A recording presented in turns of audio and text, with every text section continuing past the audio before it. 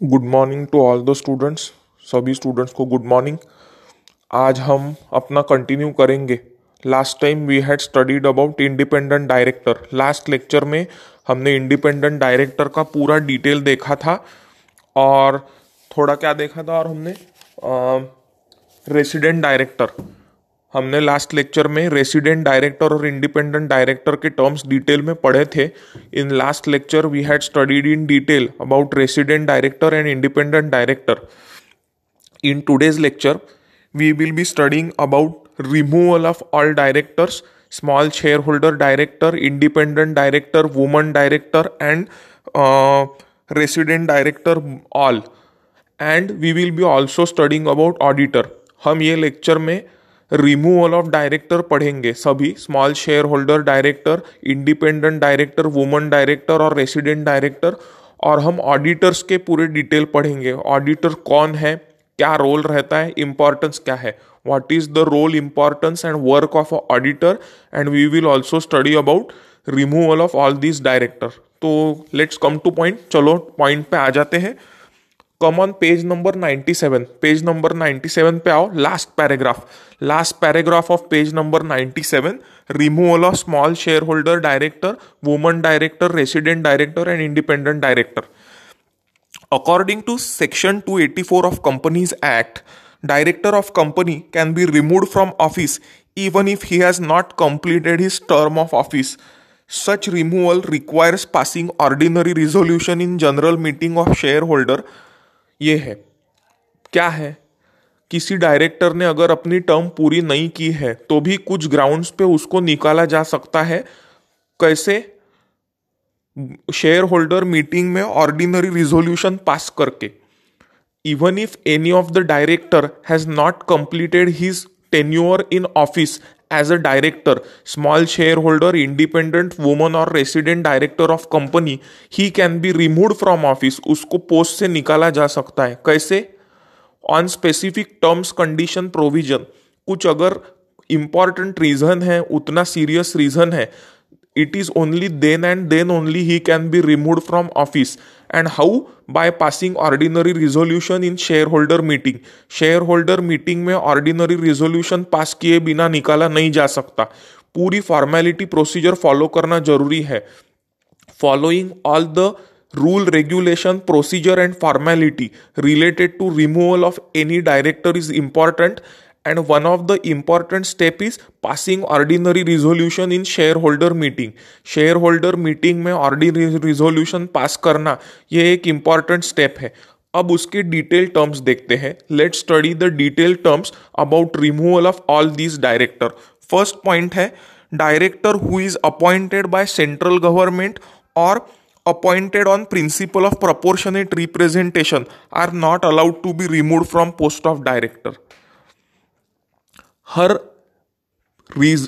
Action के पीछे कुछ ऑब्जेक्टिव और रीजन रहता है. मैं हमेशा बोलता हूं, I always say that there is always a reason and objective behind any rule, regulation और एनी ऑफ द एक्शन और act which is implemented by either government or any regulatory body functioning of business, company or any commercial activity.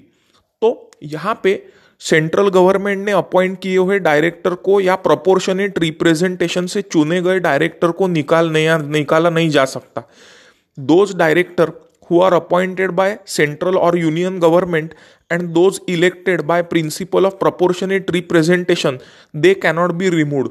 What is the objective and reason behind this? इसके पीछे क्या कारण हो सकता है?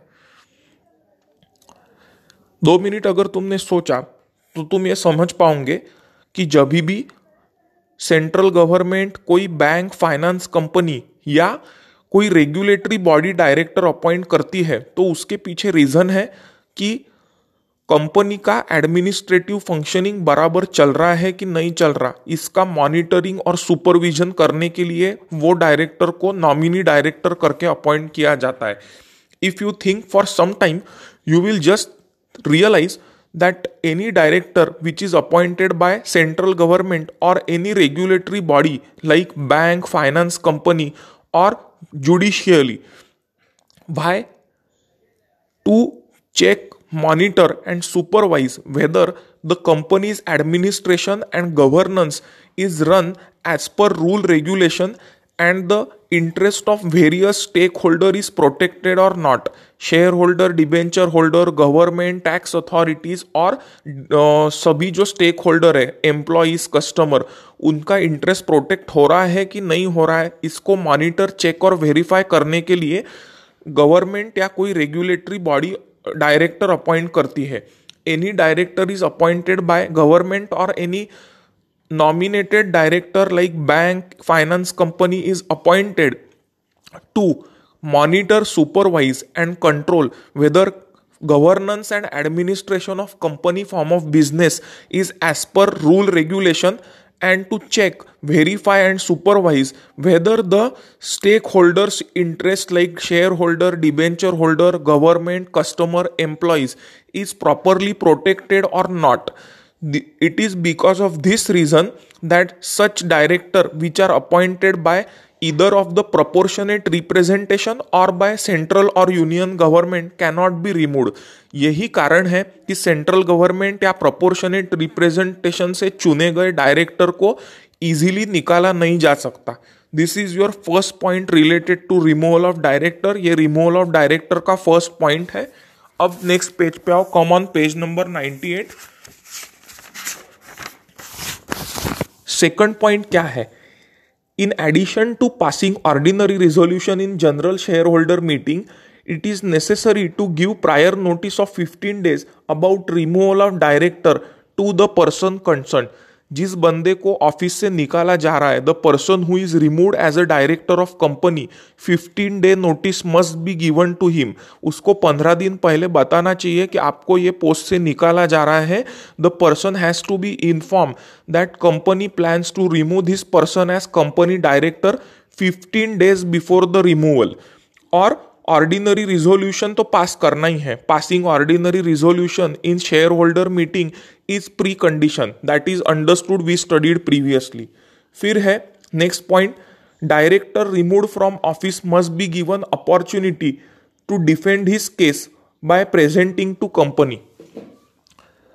कानून के हिसाब से एज पर जुडिशियरी सभी को अपनी बात रखने का हक है. In a judicial system or a democratic system, every person has a right to defend himself and express his views or justification for any act. ऐसे समय पे इन सच अ केस जो डायरेक्टर को निकाला जा रहा है उसको अपनी बात रखने का कंपनी मीटिंग में पूरा हक है. The director so removed has a right to justify and defend his side और opinion views in general shareholder meeting of a company. So he must be given opportunity to talk, express and defend himself. वो director को अपनी बात रखने का, खुद को defend और जस्टिफाई करने का पूरा राइट दिया जाना चाहिए और उसका सम्मान किया जाना चाहिए. He must be given full opportunity to justify, defend his opinion side and his justification for any action taken. जो कुछ एक्शन ली गई है उसको जस्टिफाई करने का उसको पूरा अधिकार दिया जाना चाहिए और शेयर होल्डर मीटिंग में उसको सुना भी जाना चाहिए. He must be heard in share holder general meeting of a company. फिर है director removed forward his opinion on resolution pass by company with regard to removal. Copy of representation, return representation should be send to each member. जो member share holder है उसको company और director दोनों की side सुनने का पूरा अधिकार है. The member share holder must have all right to listen to side of the shareholders, side of the company and the director who is removed from office as a director of company. Director और company दोनों की side सुनने का member share holder को पूरा अधिकार है. तो दोनों की जो रिटर्न करस्पॉन्डेंस है उसकी कॉपी शेयर होल्डर को भेजना जरूरी है. It is important that written communication of the company and the removed director must be sent to the member shareholder of company to take decision and express his views opinion on matter. अपने बात को पूरा सुनने का और share holder सुनने के बाद अपनी बात रखने का उसको हक है, फिर ही फाइनल डिसीजन होता है। Shareholder has to return listen to both the side of company and director who is removed as director of company, and then only final decision is taken by majority shareholder. majority shareholder आखिरी में अपना निर्णय लेते हैं, decision सुनाते हैं। In meeting where resolution is passed about removal of director is passed, it is necessary to appoint a new director in same meeting. जो meeting में डायरेक्टर रिमूवल का रिजोल्यूशन मेजॉरिटी से पास होता है, उसी मीटिंग में नए डायरेक्टर की अपॉइंटमेंट जरूरी है। In the meeting where the director who is to be removed from the post of director by passing resolution in meeting, in same meeting new director has to be appointed by company. जो meeting में resolution pass करके जो director को निकाला जा रहा है, उसके जगह पे नए डायरेक्टर के अपॉइंटमेंट करना मैंडेटरी है कानून से। It is mandatory compulsory to appoint the new director in place of the director who is removed by passing resolution in share holder meeting of the company. फिर है next, term office of new director appointed in place of director removed shall be equal to balance term left for retirement of the director removed. For example, if director removed is appointed for 5 years, he is removed from office after 3 years, the new director is appointed for only 2 years. किसी बंदे को director करके 5 साल appoint किया है, 3 साल बाद उसको निकाला जा रहा है कुछ कारणवश, तो नए डायरेक्टर को सिर्फ 2 साल के लिए अपॉइंट किया जाता है, फिर नया इलेक्शन होता है टर्म खत्म होने के बाद। The director who is appointed in place of a director who is removed from office is only appointed for the balance term which is remaining out of the term. For example, if 5-year term is there, after 3 years the director is removed, then new director is only appointed for 2 years. That is the balance term. After completion of those 5 years, वो 5 साल पूरे होने के बाद new election take place and new director is appointed. वापिस चुनाव होता है और नए डायरेक्टर को अपॉइंट किया जाता है। फिर 7th पॉइंट है, if director removed with in due authority और ignoring provisions of the articles और company act, such director has right to demand compensation from company. अगर ऐसे पाया गया है कि रूल रेगुलेशन, कंपनी एक्ट और आर्टिकल को दरकिनार करके डायरेक्टर को रिमूव किया गया है और ये अगर साबित होता है तो डायरेक्टर को कॉम्पेंसेशन कंपनी से मांगने का पूरा अधिकार है। If it is found that the director who is removed from office is in contravention to articles of association, companies act and as per provisions of rule, then he has full right. If it is proved that he is removed against these rule, he can demand compensation from company. वो company से अपनी नुकसान भरपाई मांग सकता है। He can demand compensation from company which has removed him from the post of director of a company. फिर next point है, next point is once director is validly removed, he is not eligible for reappointment as a director. अगर पूरे rule regulation के हिसाब से उसको निकाला गया है डायरेक्टर करके, तो फिर उसको वापस अपॉइंट किया नहीं जा सकता। If after following all due procedure, rule regulation and the laws, director is removed from office, in such a case he cannot be reappointed as director again. पूरे कानून को, rule regulation, company act, article सबको follow करके किसी director को post से निकाला है तो उसको वापस रीअपॉइंट नहीं किया जा सकता है। He cannot be reappointed as director if he is removed from director office after following all due procedure, rule regulation, act, company act and articles of association of the company. So this was all provisions and condition about removal of director.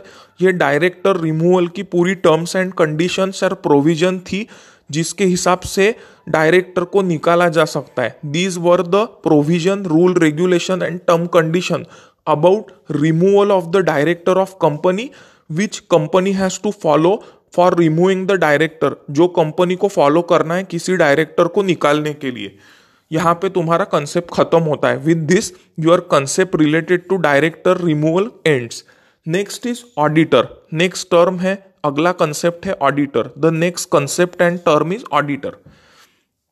Audit का मतलब क्या है वो समझो. First understand what is the concept of audit.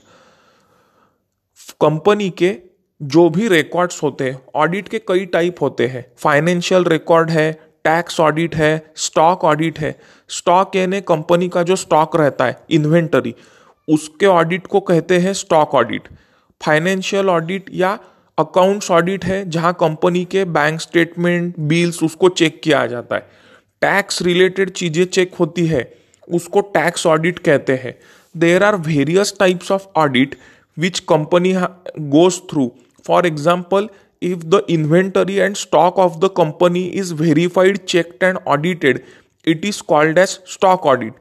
If company's taxation related records are checked, it is called as tax audit. If company's financial records and accounts like purchase sale bill, bank statements and records are checked, they are called as accounts audit. So there are various types of audit. कई तरीके के audits होते हैं. Audit यानी क्या? Company को records को, business transaction को वेरीफाई, चेक करना. Checking and verifying the business transaction of company is called as audit. तो ऑडिट कौन करता है, कब करता है, कैसे करता है, what, when, how the audit is done, तो उसको टेक्निकली देखते हैं. Let study is technically. Person who is conducting audit is called as auditor. Audit करने वाले बंदे को ऑडिटर कहते हैं. The person who carries on the process of audit is called as the auditor of a company. He makes the report to the person appointed after examination of accounting records and statement in form of opinion on financial statement. पूरे records और document को verify, check होने के बाद वो opinion देता है financial statement पे. After verifying, examining all the records and statement and transaction and documents of company, he expresses his opinion, views on statement and financial position और statement, you can say financial statements और financial positions of the company. फिर है next is opinion that he is called upon to express whether financial statement reflect true and fair view. Auditing, especially of companies and for public purpose, has become preserve of person having recognized professional training and qualification. Audit कौन कर सकता है? तो जिसके पास chartered accountancy की degree है. The person who has cleared chartered accountancy course और certification, he can be appointed as auditor of company. CA होने के बाद ही तुम ऑडिटर बन सकते हो. Only after becoming CA you can be appointed as auditor और ऑफ अ कंपनी. ये क्यों होता है? कंपनी में ऑडिट होता है जनहित साधने के लिए, to check whether public interest of the stakeholder is protected by company or not. Company अपने पावर का मिसयूज करके लोगों को फंसा तो नहीं रही है. Is company not cheating the public और stakeholder, taking advantage of its financial position and power और not. So to protect the interest of stakeholder like government, tax authorities, employees, customer, debenture holder, shareholder and financer और bank, this audit process is conducted. Audit इसलिए conduct किया जाता है ताकि लोगों का interest protect हो रहा है कि नहीं हो रहा है, इसका चेकिंग और वेरिफिकेशन होना चाहिए. सो वो क्या है? Whether financial statement reflect true and fair position. जितने खर्चे और आय है वो सही है और प्रॉपरली दिखाए है कि नहीं है. Whether all income, expenses and the transaction are properly recorded and documents and data is maintained by company or not maintained by company, this is checked and verified. Company पूरे रिकॉर्ड डॉक्यूमेंट सही मायने में उसको properly maintain कर रही कि नहीं कर रही, और फाइनेंशियल रिकॉर्ड पूरा जो सही पिक्चर है वो दिखा रहा है कि नहीं दिखा रहा है, whether the financial record of company is providing correct, true and fair financial position of company or not. This is examined, checked and verified by auditor. इसका एग्जामिनेशन, वेरिफिकेशन और चेकिंग ऑडिटर करता है in the capacity of auditor of a company. So ये पूरा हुआ concept of auditor. This is basically introduction to concept of auditor. ये तुम्हारा introduction था ऑडिटर के कंसेप्ट को. अभी देखो अपॉइंटमेंट ऑफ ऑडिटर क्या है, how, when and where auditor is appointed. Auditor कब, क्यों और कैसे अपॉइंट किया जाता है वो देखते हैं अभी. Page number 99, come on page number 99. Appointment of auditor. Every company at its first annual general meeting appoint any individual or firm as a auditor of company. सभी कंपनीज को पहले मीटिंग में किसी इंसान को या चार्टर्ड अकाउंटेंसी की firm को ऑडिटर करके अपॉइंट करना पड़ता है. In every first annual general meeting of a company the company has to appoint any individual person or chartered accountancy firm as the auditor of company. ये हुआ first point. Auditor shall hold office from conclusion of first annual general meeting till 6th annual general meeting. इसका मतलब 5 साल के लिए. This means for the term of 5 years auditor of a company is appointed. कब से? पहले annual general meeting से 6ठे annual general meeting तक. इसका मतलब ही 5 साल. From first annual general meeting till end of 6th annual general meeting itself means that the auditor is appointed for 5 years. इसका मतलब ही है कि ऑडिटर को 5 साल के लिए अपॉइंट किया जाता है किसी कंपनी में. At every annual general meeting matter related to auditor appointment place before member share holder for rectification. Appointment is subject to rectification in every AGM till 6th annual general meeting by passing ordinary resolution. ये तो है ही. Auditor की appointment को confirm और rectify करना हर meeting में, ये मेंबर शेयर होल्डर से करवाना, ये कंपनी के मैनेजमेंट का काम है. It is the responsibility of management of company to check, verify and rectify the appointment of auditor of company till end of the last or 5th year by passing ordinary resolution. Ordinary resolution pass करके appointment को rectify करना ये company का काम है, और member share holder का approval लेना ये काम है. अनलेस कुछ एक्सेप्शनल चीज होती है, unless there is some exceptional reason, auditor को रिमूव नहीं किया जाता है. Without any exceptional reason company's auditor is not removed from his position. अगर कोई, जब तक कुछ सीरियस कारण ना हो, unless there is some serious reason, the company's auditor cannot be removed from office till the end of term. फिर है third point. If any AGM appointment is not rectified by member, board of directors shall appoint another firm or individual as its auditor after following procedure laid down by act. अगर कुछ कारणवश ऐसा पाया गया कि auditor के काम में कुछ गलतियां हैं और मेंबर शेयर होल्डर ने उसका अप्रूवल नहीं दिया, तो बोर्ड ऑफ डायरेक्टर और मैनेजमेंट को नए ऑडिटर को अपॉइंट करना पड़ता है रूल रेगुलेशन फॉलो करके. If due to any reason the member share holder do not certify or rectify appointment of a auditor of company, then management and board of director by following due procedure, rule, regulation and act have to appoint a new auditor, that is individual or partnership firm of chartered accountants as auditor of company for remaining period. ये है बात, ये जिम्मेदारी है board of director और management की. This is the responsibility of management and board of director of a company. फिर fifth point है next, the fifth point is before appointment is made return consent of auditor for appointment and certificate stating that appointment made will be in accordance with condition shall be obtained by auditor.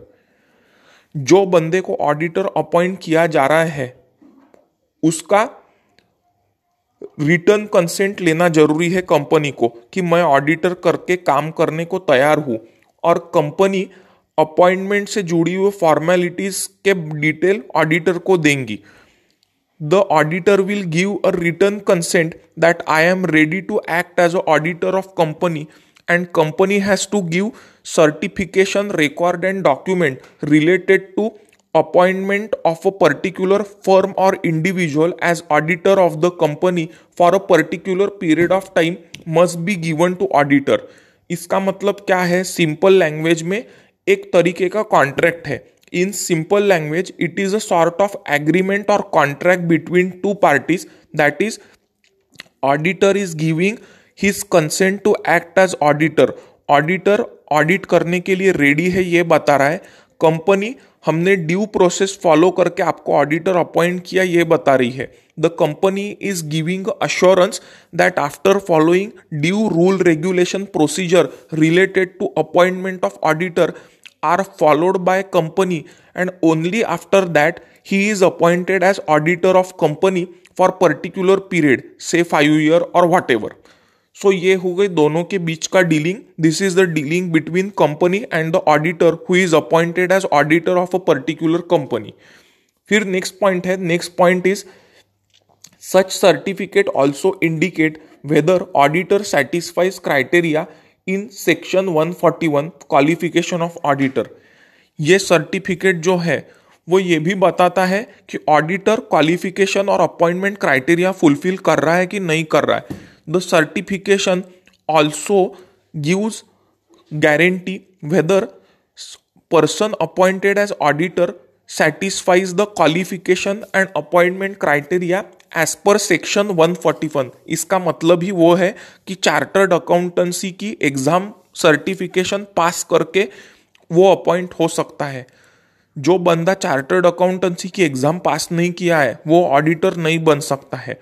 This itself implies that the person who is appointed as auditor of company has cleared or passed the certification exam of chartered accountancy which is organized by ICAI, that is Institute of Chartered Accountants in India। So ये हो गई due procedure. This is the due procedure related to qualification of auditor for appointment as auditor in company. ये qualification criteria हुआ auditor का जिसको company को auditor appoint किया जा रहा है। फिर नेक्स्ट पॉइंट है, next point is intimation and filing of appointment of auditor notice with registrar is within 15 days of meeting in which auditor is appointment. Auditor के अपॉइंटमेंट मीटिंग में होने के बाद 15 दिन के भीतर रजिस्ट्रार को नोटिस ऑफ ऑडिटर अपॉइंटमेंट देना जरूरी है। Giving the notice to registrar about appointment of company's auditor in share holder meeting must be given within 15 days after the meeting. Meeting होने के बाद 15 दिन के भीतर रजिस्ट्रार को नोटिस देना है कि ऑडिटर अपॉइंटमेंट हो गया है। The registrar must be given notice and intimation that company's auditor is appointed in shareholder meeting within 15 days after the meeting is organized by the company। ये हो गया, this is all process and terms provision about appointment of auditor। These were the terms and provision related to appointment of company's auditor। Now next concept is अगली concept removal of auditor। Auditor को कब और कैसे निकाला जा सकता है। Why and when the company's auditor can be removed from office as the auditor of company. Auditor of a government and non government company can be removed from expiry of term before expiry by passing special resolution and approval of central government. अगर कोई government company या non government company का auditor है तो special resolution pass करके और केंद्र सरकार की मंजूरी लेके ऑडिटर को निकाला जा सकता है। A government company or non government company's auditor can be removed before the end or expiry of the term by two condition, passing special resolution in meeting, special resolution pass करके, और central government के approval से निकाला जा सकता है। By passing special resolution and approval of central government, government auditor can be removed. The auditor of government or non-government company can be removed. Next point is auditor sought to be removed must be given reasonable opportunity of being heard. वही है कि जो बंदे को auditor करके निकाला जा रहा है उसको अपनी साइड या अपनी बात रखने का पूरा हक है और मेंबर शेयर होल्डर ने मीटिंग में सुनना चाहिए। The person who is removed as a auditor of company, he has full right to justify, defend his side and right to be heard by member shareholder in meeting of a company. ये हो गई, यानी auditor को अपनी बात रखने का पूरा हक दिया जाना चाहिए। Auditor must be given right to justify and defend his side in meeting of company and he has a right to be heard. अपनी बात सुने जाने का उसको पूरा अधिकार है। He has full right to be heard in company's meeting. अब है procedure related to removal. What is the procedure related to removal? Board resolution, board of director का रिजोल्यूशन पास होना जरूरी है। It is important that board of director pass resolution related to removal of a director auditor. Application to central government in form ADT, ADT यानी audit का form है, form ADT 2 within 30 days of passing board resolution. Board resolution pass होने के बाद form ADT 2 या audit 2 में 1 महीने या 30 दिन के भीतर सेंट्रल गवर्नमेंट को अप्लीकेशन करना। After passing board resolution related to removal of auditor, making return application to central government within 30 days or 1 month of such resolution of auditor removal must be made in form ADT 2, that is audit 2 by the company.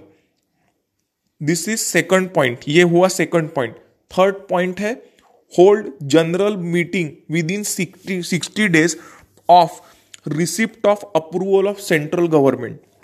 Central government ने इसको अगर accept कर लिया तो 2 महीने या 60 दिन के भीतर मीटिंग ऑर्गेनाइज करना जरूरी है, जनरल मीटिंग।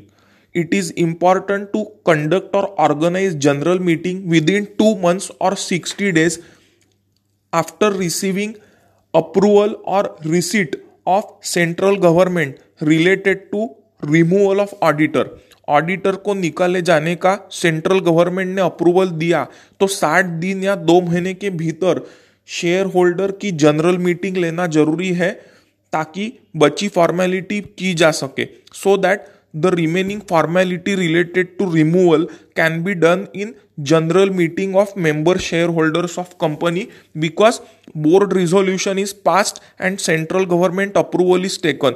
क्योंकि बोर्ड रिजोल्यूशन पास हुआ है और सेंट्रल गवर्नमेंट ने अप्रूवल दे दिया है, सो मेंबर शेयर होल्डर की जनरल मीटिंग ऑर्गेनाइज करके बची फॉर्मेलिटी पूरी करना है।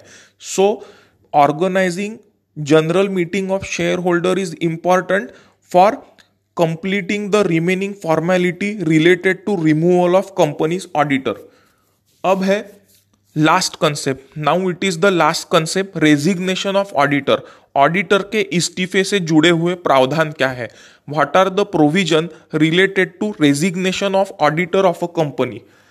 Company's auditor has resigned from company shall file statement in form ADT 3 to company and with ROC, register of companies within 30 days of resignation. अगर किसी auditor को resign करना है, इस्तीफा देना है, if any auditor has to resign as auditor of company, he has to file statement in form ADT or audit 3 to the company and register of companies within 30 days of resignation. 30 दिन या 1 महीने के भीतर उसको एक statement देना है, किसको? इस्तीफे के बाद फॉर्म ADT 3 मैंने यानी ऑडिट 3 का जो फॉर्म है उसमें इस्तीफे के बाद 30 दिन या 1 महीने के भीतर किसको, रजिस्ट्रार ऑफ कंपनी को देना है, ROC को और कंपनी को देना है. He has to give statement in form number ADT or audit 3 to the company and registrar of company, registrar or ROC within 30 days और 1 month ऑफ रेजिग्नेशन. इस्तीफे के 30 दिन या 1 महीने के भीतर कंपनी और रजिस्ट्रार को कम्युनिकेट करना है. Communicating to company and registrar of company within 1 month और 30 days ऑफ रेजिग्नेशन. इस्तीफे के 30 दिन या 1 महीने के भीतर.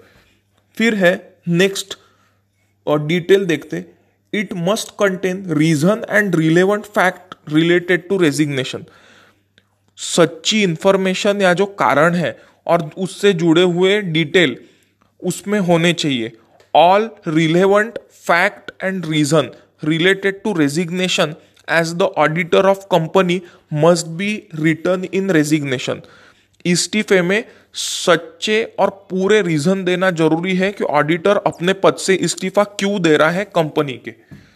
फिर next point is auditor of government company on resignation shall file statement with CAG indicating reason and fact related to resignation. किसी गवर्नमेंट कंपनी का या सार्वजनिक कंपनी का क्षेत्र के कंपनी के ऑडिटर अगर रिजाइन कर रहा है, if any of the auditor of a government company is resigning, then he has to file statement to CAG, that is controller and auditor general of auditor general with all fact and reason related to resignation. इस्तीफे से जुड़े हुए सभी जानकारी और कारण controller और auditor general को सबमिट करना है अगर गवर्नमेंट कंपनी का ऑडिटर रेजिग्नेशन दे रहा है तो. If auditor of a government company is resigning, then the reason and fact must be given in written format to the CAG, that is controller and auditor general within specified period with resignation. कुछ समय के भीतर अपने इस्तीफे के letter के साथ ये देना जरूरी है. फिर लास्ट पॉइंट है, then it is the last point. If auditor does not file statement, he is punishable with fine not less than 50,000 and not more than 5 lakh. The fine will be between 50,000 to 5 lakh and a punishment will be given if he does not file these statement. अगर वो formality पूरी नहीं करता है, statement पूरा submit नहीं करता है, इन सच अ केस 50,000 से 5 लाख का फाइन और पनिशमेंट हो सकती है. If the auditor does not file the relevant statement and document related to resignation as auditor of company, he can be given punishment and a fine from 50,000 to 5 lakh rupees for the default और crime committed. So ये था पूरे provisions. These were all the provision and rule related to removal of director of company and appointment, removal and resignation of auditor. These were concept and provision related to removal of director and appointment, removal and resignation of auditor. ये सभी चीजें director के removal से जुड़े प्रावधान या provision और appointment, removal and resignation of auditor उससे जुड़े हुए प्रोविजन या प्रावधान थे. इसके साथ तुम्हारा सिलेबस खत्म होता है. With this your syllabus of company law ends. Covid situation है, एक्सेप्शनल सिचुएशन है और बहुत लेट सिलेबस चालू हुआ, टीचिंग स्टार्ट हुआ. Due to exceptional conditions and situation of कोविड-19 the teaching started very late, but we could manage the end of syllabus timely. हम timely अपना सिलेबस पूरा कर सके. अंत में यही बताऊंगा. At the end I will say only one thing. जिन्होंने पढ़ाई ढंग की नहीं की है वो नुकसानी में रहेंगे. Those people who were negligent in studies and ignorant will suffer. जिन्होंने ईमानदारी से लेक्चर सुने हैं और पीपीटी देखे हैं वो फायदे में रहेंगे. Those people who have studied the PPTs, read the book and heard all audio will be benefited. तो सभी को यही बोलूंगा कि ईमानदारी से पढ़ाई करो। Will say that all student should study with full regularity sincerity. Time is less, वक्त कम है। और आखिरी बात, लास्ट पॉइंट, पूरे सिलेबस में जितना भी स्टैटिस्टिकल डेटा है उसका एक चार्ट बनाओ। Make a chart of all statistical figure in company law chapter which will include notice period, penalty, imprisonment, fine, everything, which will include all things like notice period, penalty, imprisonment, fine, then term of appointment of a director, auditor, secretary, anything for 3 year, 5 year जो भी। So उसमें appointment की term कितनी है, fine, penalty, imprisonment कितनी है, notice period किसको देना है, कौन देगा, who will give the notice to whom, what is the notice period.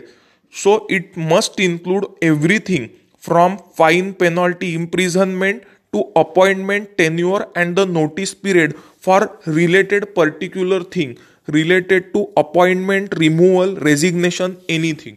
So best luck सभी को। So best luck to all the student from my side. यहाँ तक तुम्हारा बेसिक सिलेबस खत्म हो गया है। With this your basic teaching and syllabus has ended. जब भी फिजिकल क्लासेस स्टार्ट होंगे, whenever physical teaching starts, I hope तुम तब तक और अच्छी पढ़ाई करोगे। I hope you will try to study more till physical classes start, so we can go for revision, ताकि हम रिविजन स्टार्ट कर सकते, so that we can start the revision of company law. Subject tricky है, but ईमानदारी से पढ़ाई किया तो स्कोरिंग है। The subject is technical and tricky in nature, which is not something you can write in general anything. अपने मन से कुछ भी लिखा ऐसा सब्जेक्ट नहीं है, बट ईमानदारी से पढ़ाई किया तो स्कोरिंग है। But if you start studying regularly, sincerely and devoted study, scoring in company law is very much possible. अच्छे मार्क्स लाना पॉसिबल है। Scoring good marks in company law is very much easy and possible, provided but regular study is important. Regular study किए बिना अच्छा score लाना possible नहीं है, क्योंकि टेक्निकल सब्जेक्ट है। सो आज का लेक्चर इधर ही खत्म करते। Let's end today's lecture here only. Best luck to all student. सभी स्टूडेंट्स को बेस्ट लक। कॉलेज के जो इंस्ट्रक्शन है वो कम्युनिकेट हो रहे ग्रुप पे। All the instruction related to exam, viva are communicated on WhatsApp group, तो उसको रेगुलरली फॉलो करो। Follow all the instruction related to viva, exam, formality of exam form and everything. Senior teacher से connected रहो। Be connected to Ajinkya Deshpande sir and Bhatta sir related to all formality and instructions. Bhatta sir और Ajinkya sir से सभी formalities और instruction के लिए connected रहो, ताकि तुम्हारा कुछ भी मिस ना हो एंड नुकसान ना हो। Be connected to Ajinkya sir and Bhatta sir related to instruction and information of exam, viva, fee payment, everything, so that you do not miss anything and you do not suffer any loss about your viva, exam, fee, penalty, anything. Thank you.